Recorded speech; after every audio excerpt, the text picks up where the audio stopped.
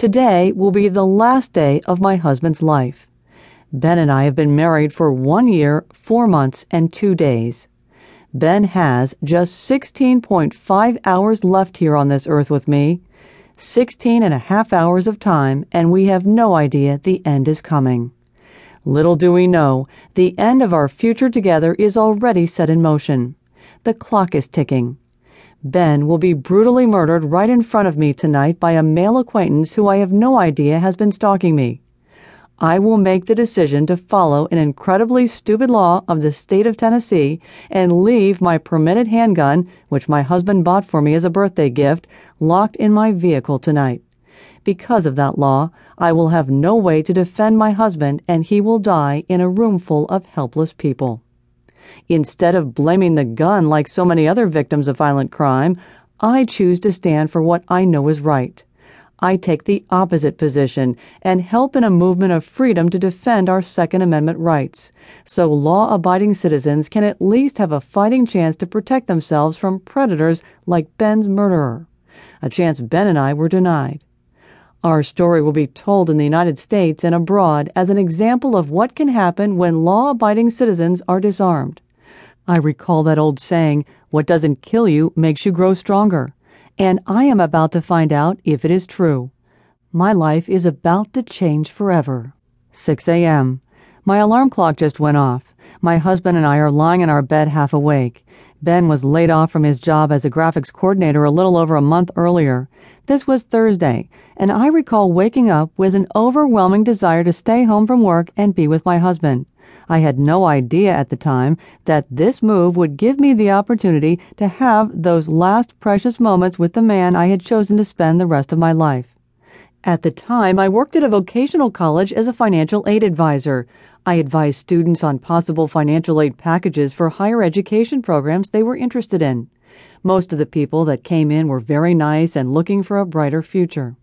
Little did they know, with the state of our economy and today's job market, even with a higher education, they would have to struggle to find work. Chances are they may have to take a job that is not what they really want to do, or they will have to take a part-time job. But like so many Americans, they will do it in order to pay the bills. It took me almost a year to get this job.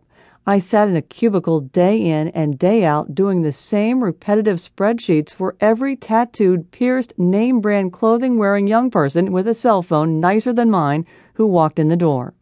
Many prospective students even had multiple children, and I wondered how they got by with more expenses than I had myself.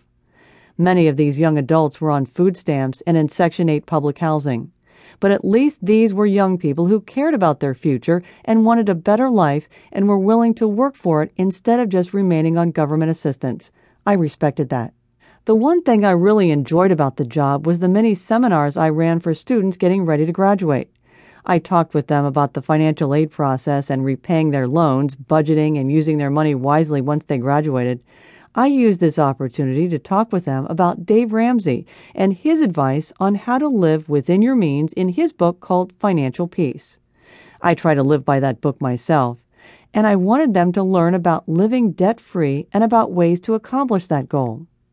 But even though I enjoyed doing this, my mind wandered, and I thought of how I had been working in the business world for the past 8 years since I graduated college at the University of Tennessee, and how I made only about $3,000 more than I did coming out of college.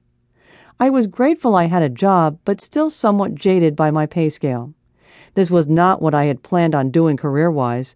I had hopes of going to graduate school and perhaps advancing myself and taking my psychology degree further by studying forensic psychology or possibly law. Well, as with many people, life happened, bills happened, and I did not ever get back in school. I was in my early 30s at the time, and career-wise was not where I wanted to be. But Ben, he was the one bright, shining part of my life. We were married on New Year's Eve 2007, and I was absolutely head over heels madly in love with my husband. I knew that no matter what happened in my life, whether it be with my career or anything else, I would be okay because I had Ben.